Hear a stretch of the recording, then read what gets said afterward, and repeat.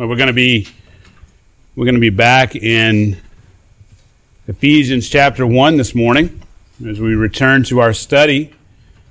in Ephesians. If you could turn to Ephesians 1, we're going to particularly this morning be in verses 18 and 19, but I will read 23. We started verses 15 to 23, and I titled my sermon last time, "What do you pray for?" What do you pray for? And this is part 2 of that sermon, of those sermons. Let me read, starting in verse 15. I want you to know that Paul is basically praying through verses 3 through 14 as he prays in verses 15 through 23. Listen to the Word of God. For this reason I too, having heard of the faith in the Lord Jesus which exists among you, and your love for all the saints, do not cease giving thanks for you, while making mention of you in my prayers, that the God of our Lord Jesus Christ, the Father of glory, may give to you a spirit of wisdom and of revelation in the knowledge of Him. I pray that the eyes of your heart may be enlightened, so that you will know what is the hope of His calling, what are the riches of the glory of His inheritance in the saints, and what is the surpassing greatness of His power toward us who believe. These are in accordance with the working of the strength of His might, which He brought about in Christ, when He raised Him from the dead and seated Him at His right hand in the heavenly places, far above all rule and authority and power and dominion, and every name that is named, not only in this age, but also in the one to come. And He put all things in subjection under His feet, and gave Him as head over all things to the church, which is the body, the fullness of Him who fills all in all. Let us pray. Our Heavenly Father, we thank You again this morning. We praise Your holy name. Father, may Your word go forth this morning. May it do its good work in the lives and hearts of those who hear. Father, I pray and ask for Your Holy Spirit to move this morning, that we may understand Your word.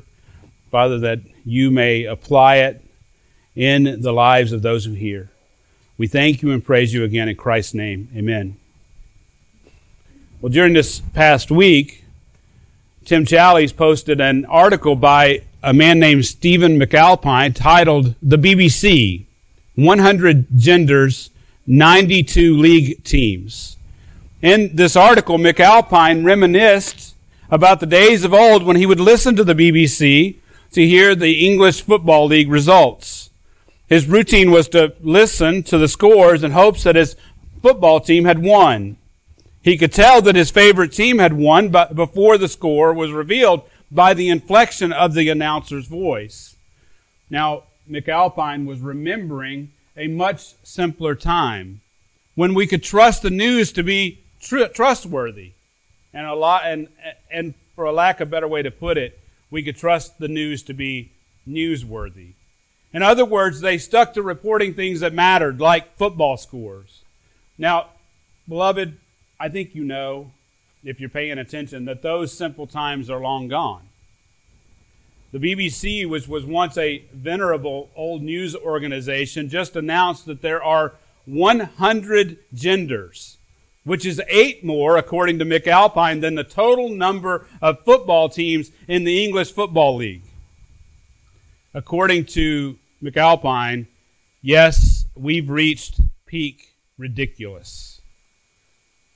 As an article in the Times reports, the BBC has produced a series of 9 films for schools that tell teachers who work with 9 to 12-year-old children that there are 100 genders. In one question and answer session, a young boy asks, "What are the different gender identities?" He is then praised by the teacher for asking a really, really exciting question. Let that sink in for a second. The film cuts to this teacher named Kate Daniels, who explains to two other young children, we know that we have got male and female, but there are over 100, if not more, gender identities now. Beloved, we are living in a woke paradise.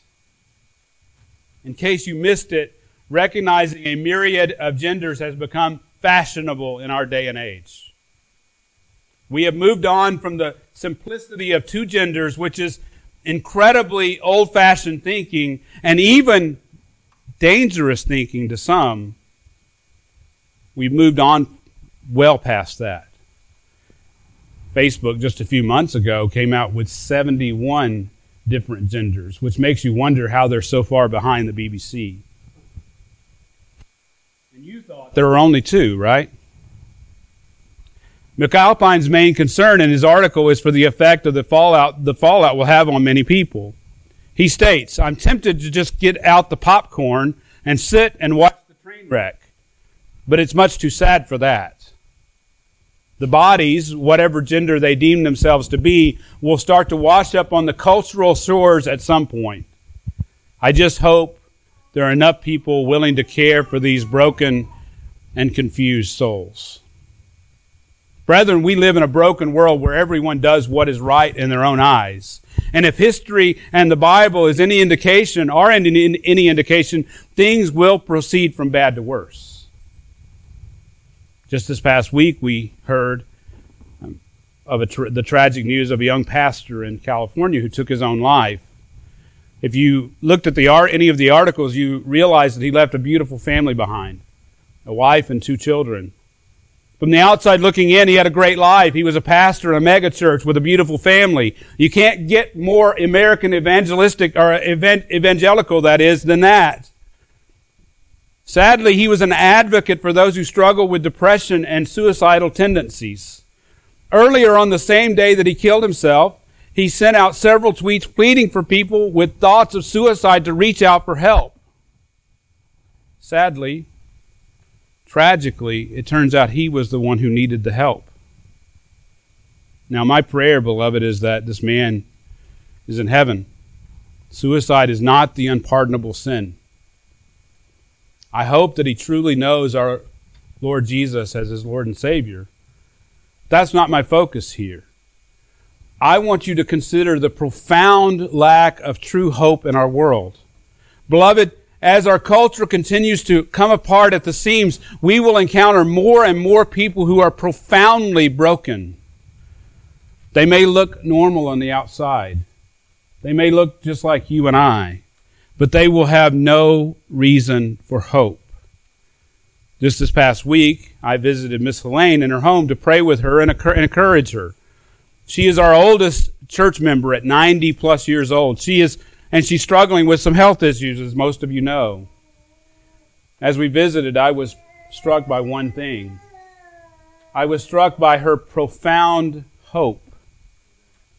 Her hope is supernatural in nature. Even as she struggles with her sickness, her thoughts were on the welfare of others. She even shared how she was able to share the gospel with some of the medical personnel. This reminds me of the words of the aging saint, John Newton, who said this, "My memory is nearly gone, but I remember two things, that I am a great sinner and that Christ is a great Savior."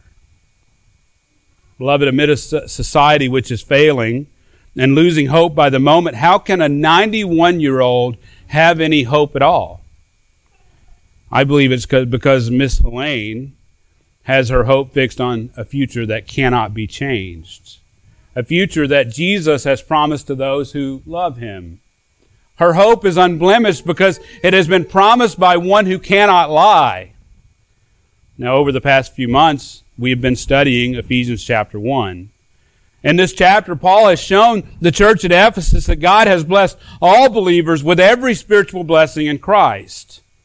And in these verses, Paul has displayed the weight of the glory of God the Father in electing believers before the foundation of the world and predestining them to adoption as sons. Jared Wilson describes these truths by asking, why has God blessed us in Christ with every spiritual blessing in the heavenly places? Why has He chosen us in Him before the foundation of the world that we should be holy and blameless before Him? Why has He predestined us for adoption as sons through Jesus Christ according to His will? He says this. The answer is in Ephesians 1:6. He did it for the praise of His glorious grace. Without a doubt, beloved, God gets all the glory for saving His people. Again, according to Jared Wilson, he says this, the glory of God is best heard in the proclaimed gospel of the Lord Jesus Christ. And Paul does just that by displaying the glory of Christ in redeeming through His blood His people for the forgiveness of their sins, of their trespasses. You see, Paul is not ashamed of the gospel. He is not ashamed of a bloody Savior. He's not ashamed of the cross. He writes in Romans 1:16, "For I am not ashamed of the gospel, for it is the power of God for salvation to everyone who believes, to the Jew first and also to the Greek." Beloved, we see throughout this passage in Ephesians 1 how God the Father is making much of the work of Christ. He's making much of Christ. And as if our salvation in Christ is not enough, He has made known to us the mystery of His will, which was hidden in ages past. So not only has God saved us, but He has granted us insight and wisdom, which has been granted to us in the Holy Spirit. Beloved, He did all these things. He did all these things for you when you heard and believed the gospel of His salvation.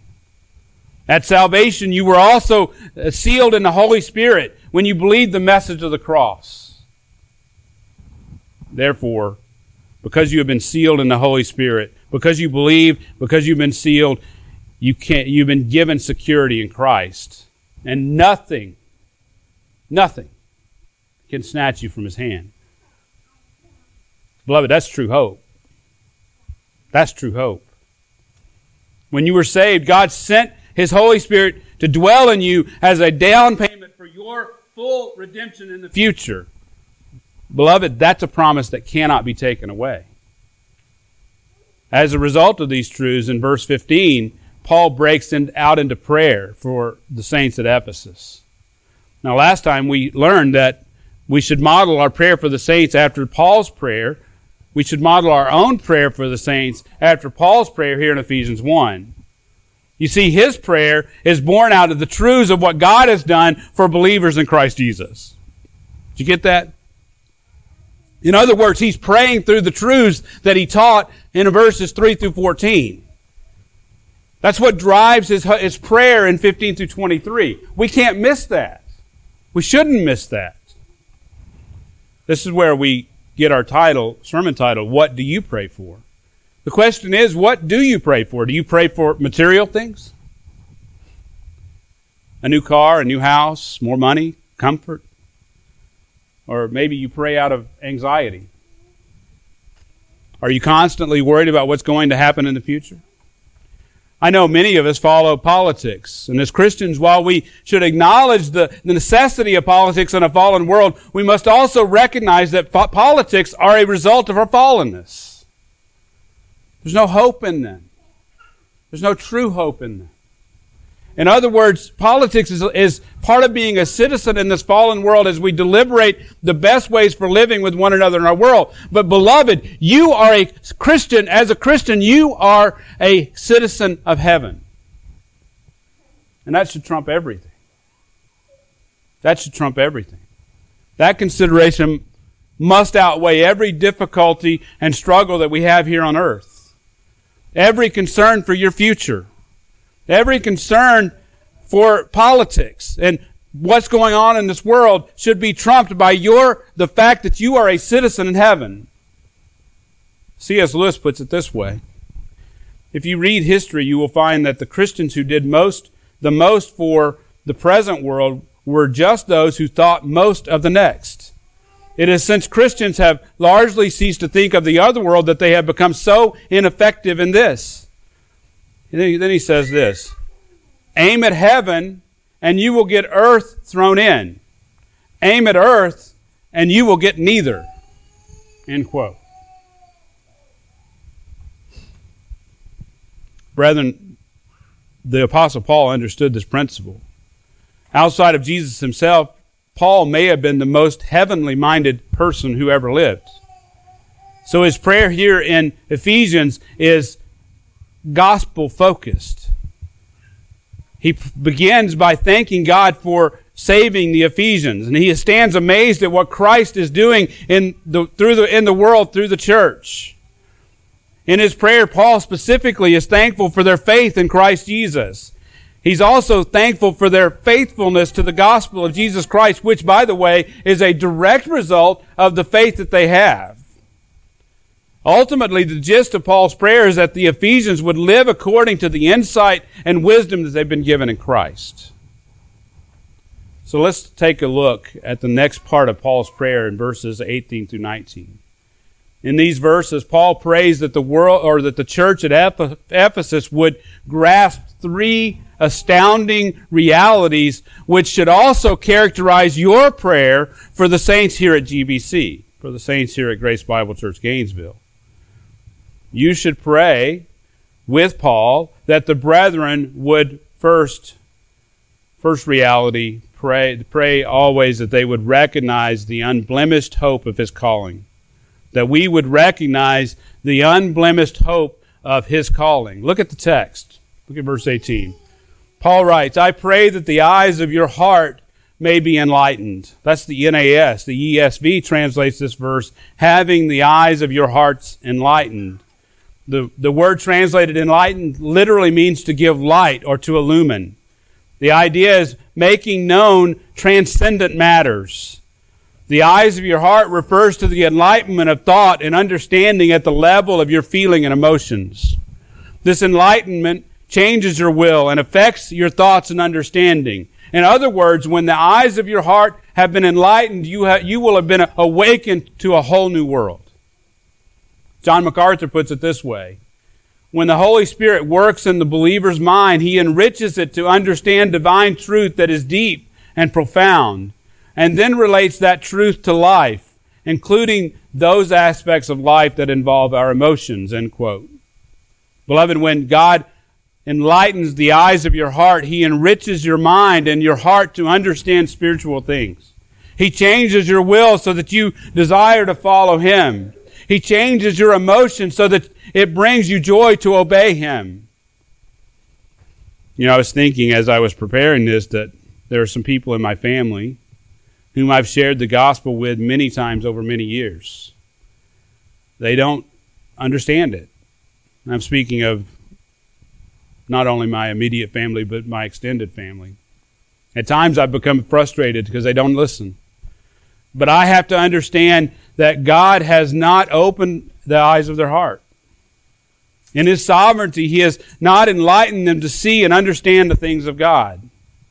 They are blinded by Satan and love for this world. This past week, we heard some testimonies at our membership social. A common theme was the profound change from desiring our sin to desiring the things of God.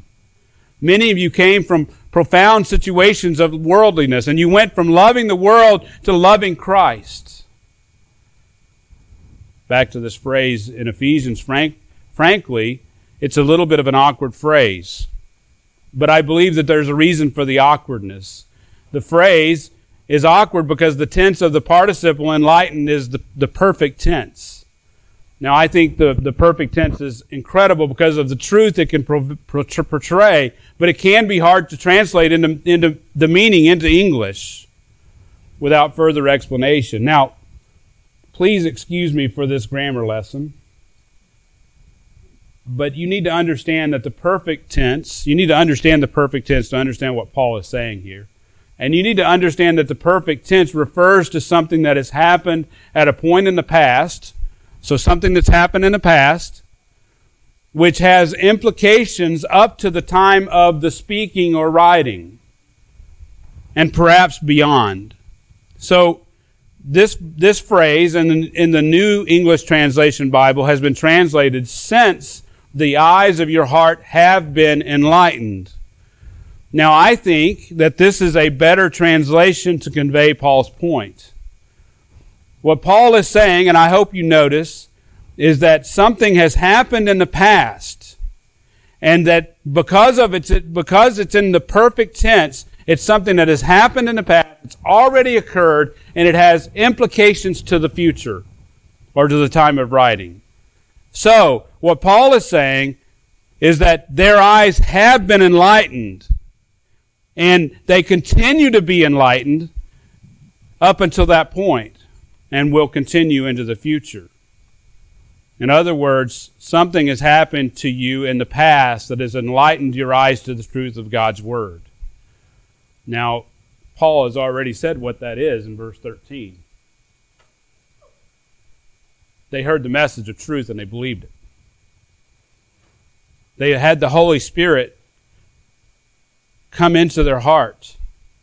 And in doing so, their eyes have been enlightened. This is what I wanted to hear from the testimonies I heard this past week. Has God truly enlightened the eyes of your heart? Has He done a work in your heart to change you? The Net Bible actually makes this a parenthetical thought for Paul. In other words, it's a thought that seems to be thrown in the middle of his flow of thought. He seems to be exclaiming in the middle of this prayer that he seems to be explaining God's work and bringing to the light to them, and then that is the only reason that they understand spiritual things. Did you get that? He's speaking of God's work and bringing light, which is the only reason that they can even understand any of this. The Net Bible gives a insightful comment in their notes. It says this: it seems that the author is saying, that'd be Paul, I know that you are saved, that you have had the blinders of the devil removed, but because of this, I can now pray that you will fully understand and see the light of God's glorious revelation. He's exclaiming, the eyes of their heart have been enlightened. They've been open to see spiritual things and understand. And if you're a believer here today, you understand that. Howard Horner says it this way. He's a commentator on Ephesians. He says it this way: it is best to think that since the Ephesian believers were chosen, redeemed, and sealed, they were enlightened the moment they heard and believed the gospel. Brethren, if you're sitting here today, and you do not recognize that God has truly enlightened the eyes of your heart, then you may not be a Christian. It's not for me to discern your heart, but I want you to be aware of what happens when you become a Christian. I don't want you to misunderstand me. It's not necessarily a flash of lights. Many times it happens over an extended period of time. But it is, when you turn to Christ, it is a profound change of direction. I've been blessed to see the Spirit of God move amongst a people, saving several. Beloved, when God saves us, there is a profound transformation. My prayer is that we would see the Spirit of God move here in this church, and that we would see many come to know the Lord, so that many would have the eyes of their heart enlightened. Paul goes on to say, look at the text. He goes on to say, so that you will know what is the hope of His calling. Beloved, put simply, we have no hope in this world outside of Christ. We have none, no hope outside of Christ. You may think that's harsh. It's true. The word translated hope has the idea of expectation or confidence. The Old Testament idea of hope was directed toward the eternal God who would protect and deliver. If not now, then certainly in the future. The New Testament's concept of hope builds off of this Old Testament concept. The New Testament writers speak of an expectation, a trust in God as we patiently wait on Him to work out His plan of redemption. See, I think that Paul here is talking about a subjective hope that all believers can have in Christ. But this subjective hope has to be built on an objective hope which finds its basis in the Word of God. You can't feel like you have hope if you don't have true hope that's found in the Word of God.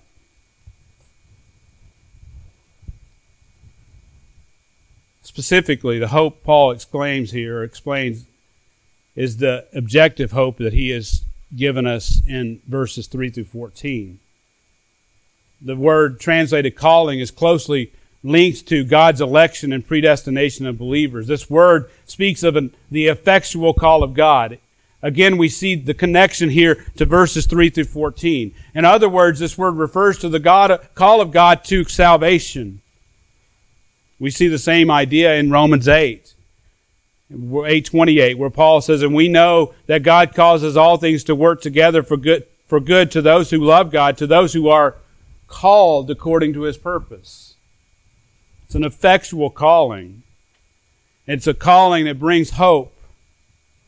And we can have hope because, according to Romans 8:29, for those whom He foreknew, He also predestined to become conformed to the image of His Son, so that He would be the firstborn among many brethren. Beloved, it is God's great plan that every believer would be conformed to the image of His Son, the Lord Jesus Christ. This, and only this, is our hope. And this hope will be fully realized as God brings His eternal plan to fruition. Howard Hoehner puts it this way: because believers are called by God into His family, they have hope. Their hope is an absolute certainty. This hope was produced by the call of God on their lives. There's a clear call of God. There's a clear call of God that they can see and feel. It's a subjective feeling, that is, but it comes from an objective understanding of what God is doing in their lives.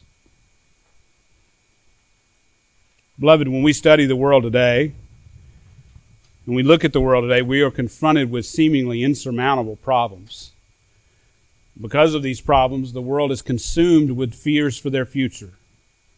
They ponder things like global warming, the melting of the polar ice cap, asteroids hitting the earth, the sun burning out, overpopulation, our world energy supply. Just yesterday, Iran was accused of an attack on Saudi Arabia oil facilities. The world is consumed by these things. I'm constantly amazed to see our culture clamor about such worldwide problems when we live in a time of unprecedented prosperity. Yet even with our prosperity, the world can't solve its problems. It can't even solve much more basic issues like marriage and children, crippling debt, drug and alcohol abuse, racial strife, who should govern us, Democrats or Republicans, whether or not we should kill our babies, whether or not 2 men or 2 women should marry. We can't even solve those problems as the world. Beloved, the problems of this world can overcome us if we let them. We will have no hope if our only hope is in this world. We will have no hope if our only hope is in the world, our world leaders, to solve its own problems or solve the problems. This is true no matter who you voted for or your party affiliation. Doesn't matter. But that's where the hope of His calling brings great comfort to the believer. It's not that we are oblivious to the world's problems, but that we see them considering a much greater hope.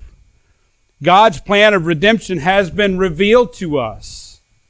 Therefore, we have been given wisdom and insight we need to live in this world. We've been given a great hope.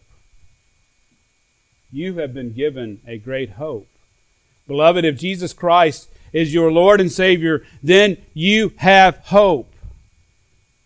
No matter what you're facing, sickness, tragedy, family difficulties, children, spouse, work struggles, financial struggles, marriage difficulties. I think I've said that already, family difficulties. If you know Jesus as your Lord and Savior, you have hope. Beloved, it is my prayer that you find hope in Christ alone. As you face trials and difficulties, as you face an uncertain world, that you would look to Christ and that your hope in Christ would be unblemished by the stain of the world. Beloved, you should pray that the brethren would always recognize the unblemished hope of His calling. Secondly, The second astounding reality that we should pray for is that they would realize the unfailing riches of his inheritance. Look at the text with me. It says, Paul says, that you would know what are the riches of the glory of his inheritance in the saints. The word translated riches here has the idea of abundance and wealth. Now, we must answer the question of whose inheritance this is, ours or Jesus's. Commentators are actually split on this question. Good men go both ways. Having said that, I must follow the grammar here, the grammar of the sentence, which I believe fits with the idea of redemption. Therefore, I believe this phrase speaks of Christ's inheritance, his inheritance. The plain sense of the text is that we're speaking of the inheritance of Christ. Again, this fits nicely, that is, with the idea of redemption. Back in verse 11, Paul spoke of an inheritance. Now, I don't have time to unpack it here, but you can go back and listen if you disagree. But I believe Paul spoke there of Christ's inheritance. And I believe that the present passage clearly proves this. Look at the text. Paul speaks of his inheritance in the saints. In other words, the riches of the glory of his inheritance is in the saints. Beloved, what that means is we are his inheritance. Peter puts it this way.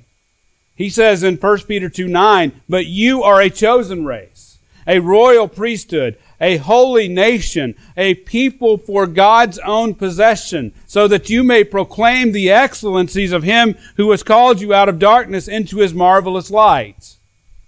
Beloved, Peter is proclaiming the same thing as Paul. If you know Christ as your Lord and Savior, you are chosen by God. You have been made a part of the family of God. You are a chosen race. You are a royal priesthood. You are a holy nation. And you are a people for God's own possession. You are his inheritance. I think we can have a subtle what's in it for me attitude, so the thought that we receive an inheritance resonates with us. Beloved, don't put a limit on God.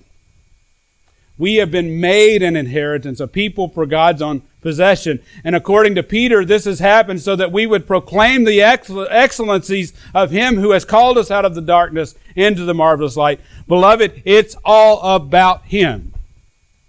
It's not about us. Now, I don't want to minimize, though, the idea of what we will receive. We are his possession. We have received every spiritual blessing in the heavenlies in Christ. That's what Paul says in verse 3. He has lavished his grace upon us. He has shown us mercy. Peter says the same thing in 1 Peter 2:10. "For you were once not a people, but you are the people of God. You had not received mercy, but now you have received mercy."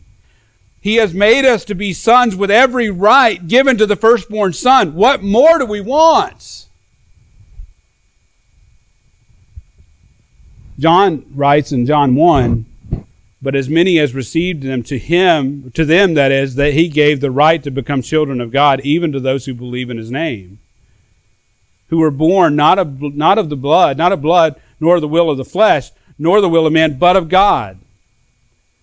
He picks up on this thought in 1 John 3:1. He says this, "See how great a love the Father has bestowed upon us, that we would be called children of God, and such we are. For this reason the world does not know us, because it did not know them. Beloved, now we are the children of God." Beloved, because, I want you to get this. This comes back to that inheritance idea. Because we are adopted as children of God, we have been given all that he has. Everything that he has. In other words, all that he has. And by the way, he has it all. There's nothing that he does not own. He has it all. All that he has, he wants to share with his redeemed and adopted children.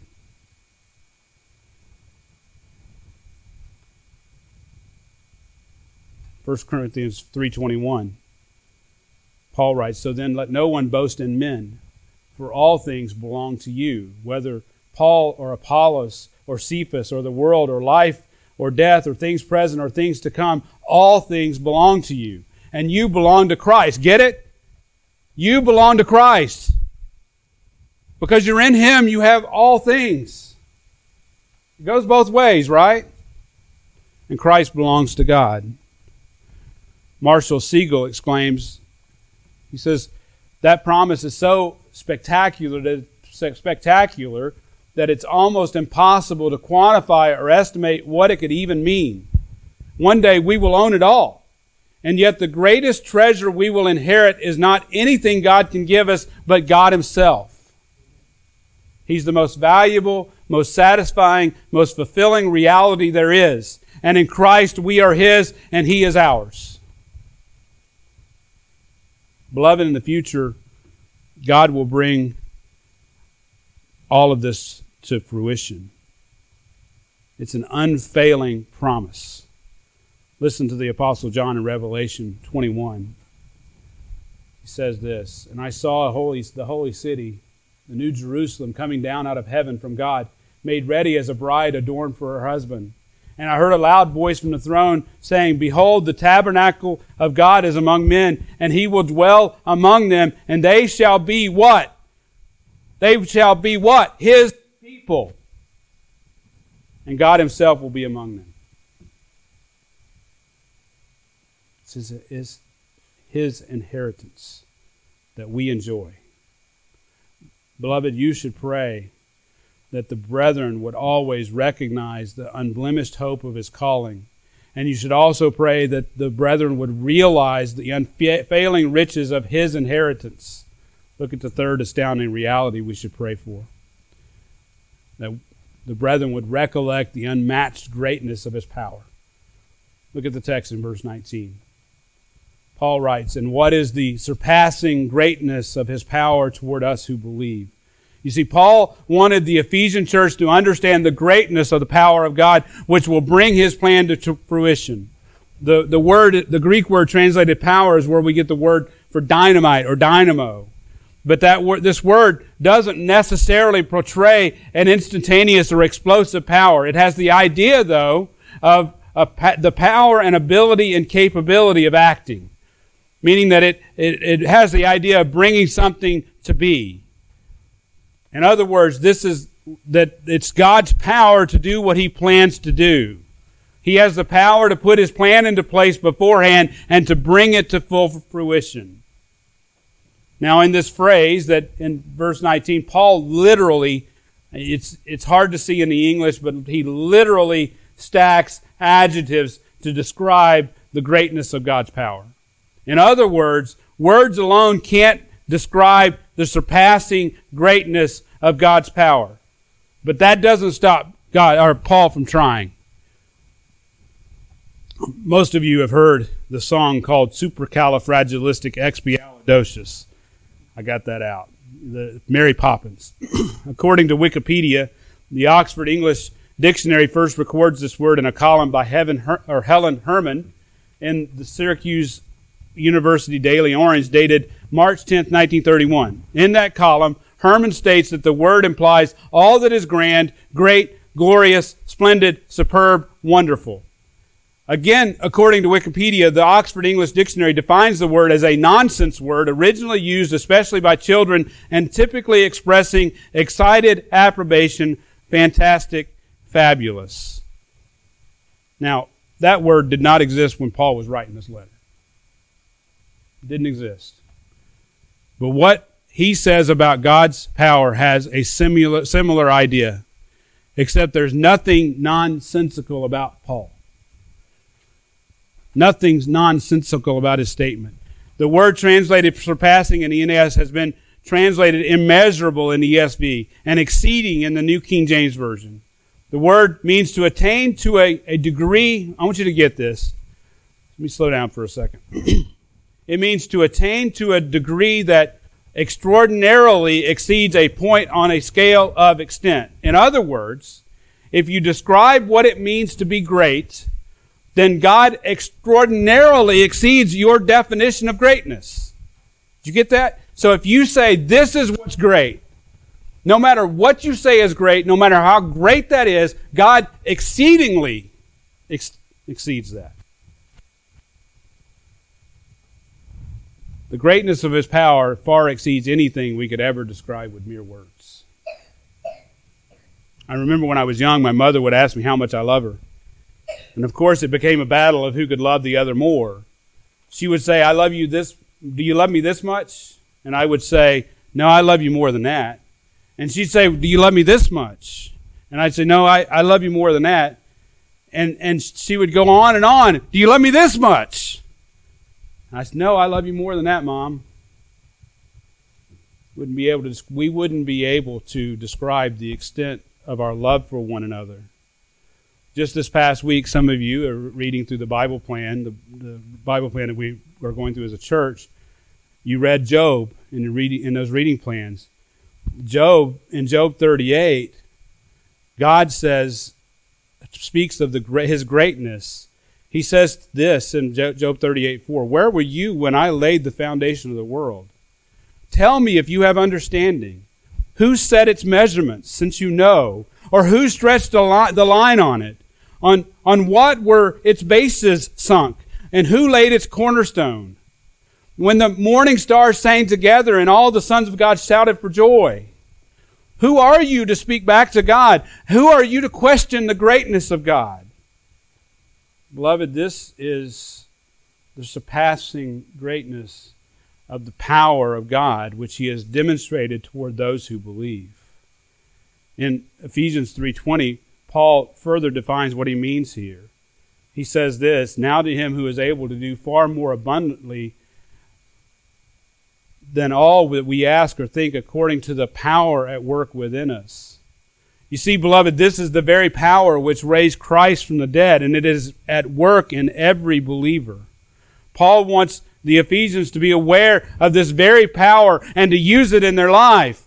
This is the same power which made you alive in Christ, and it's the same power that seated you in the heavenly places in Him. And it's amazing that this statement comes in the context of Paul's prayer for the believers at Ephesus. He's speaking of God's power in his prayer. Listen to E.M. Bounds. He says this. He says, prayer honors God, acknowledges His being, exalts His power, adores His providence, and secures His aid. End quote. Beloved, my prayer is that you would understand the power of God working within us, and that you would live according to that power. I pray that when you're going through great difficulty, that you would lean upon Him and His power. I pray that you would find yourself, that in times of weakness, that you would lean on Him. Dwight Moody puts it this way: when a man has no strength, if he leans on God, he becomes powerful. End quote. I pray that as you live the Christian life, you would always recollect the greatness of His power. Now, as we conclude, let me address those who do not know God. Some of you here don't know Him. If you don't know Him, you have no hope, because you have no access to the hope of His calling. Your riches, whatever they may be, will always fail. You have no access to the power of God in Christ Jesus. All these things can be yours if you repent and turn to Christ. If you trust in the work of Christ on the cross, if you trust and believe that He died for your sins, it can all be yours in Him. But you have no access to it. Listen to the words of George Whitefield speaking to those who need to turn to Christ. He says this, and now let me address all of you, high and low, rich and poor, one with another, to accept of mercy and grace while it is offered to you. Now is the accepted time. Now is the day of salvation. And will you not accept it? Now it is offered unto you. End quote. Beloved, today is the day of salvation. If you don't know the Lord Jesus Christ, if you're sitting here and you don't know Him, now is the day of salvation. Now is the time to come to Him. Don't let another second go by. You're not assured of your life any more in the future. You're not assured of anything. I had that conversation with my son the other day. And right after that conversation, a friend of his died. You're not assured of any future. You could wake up the next second. You could wake up in the presence of God. If you don't know Him, you have no hope in this world. Your riches will fail, and you have no access to His power.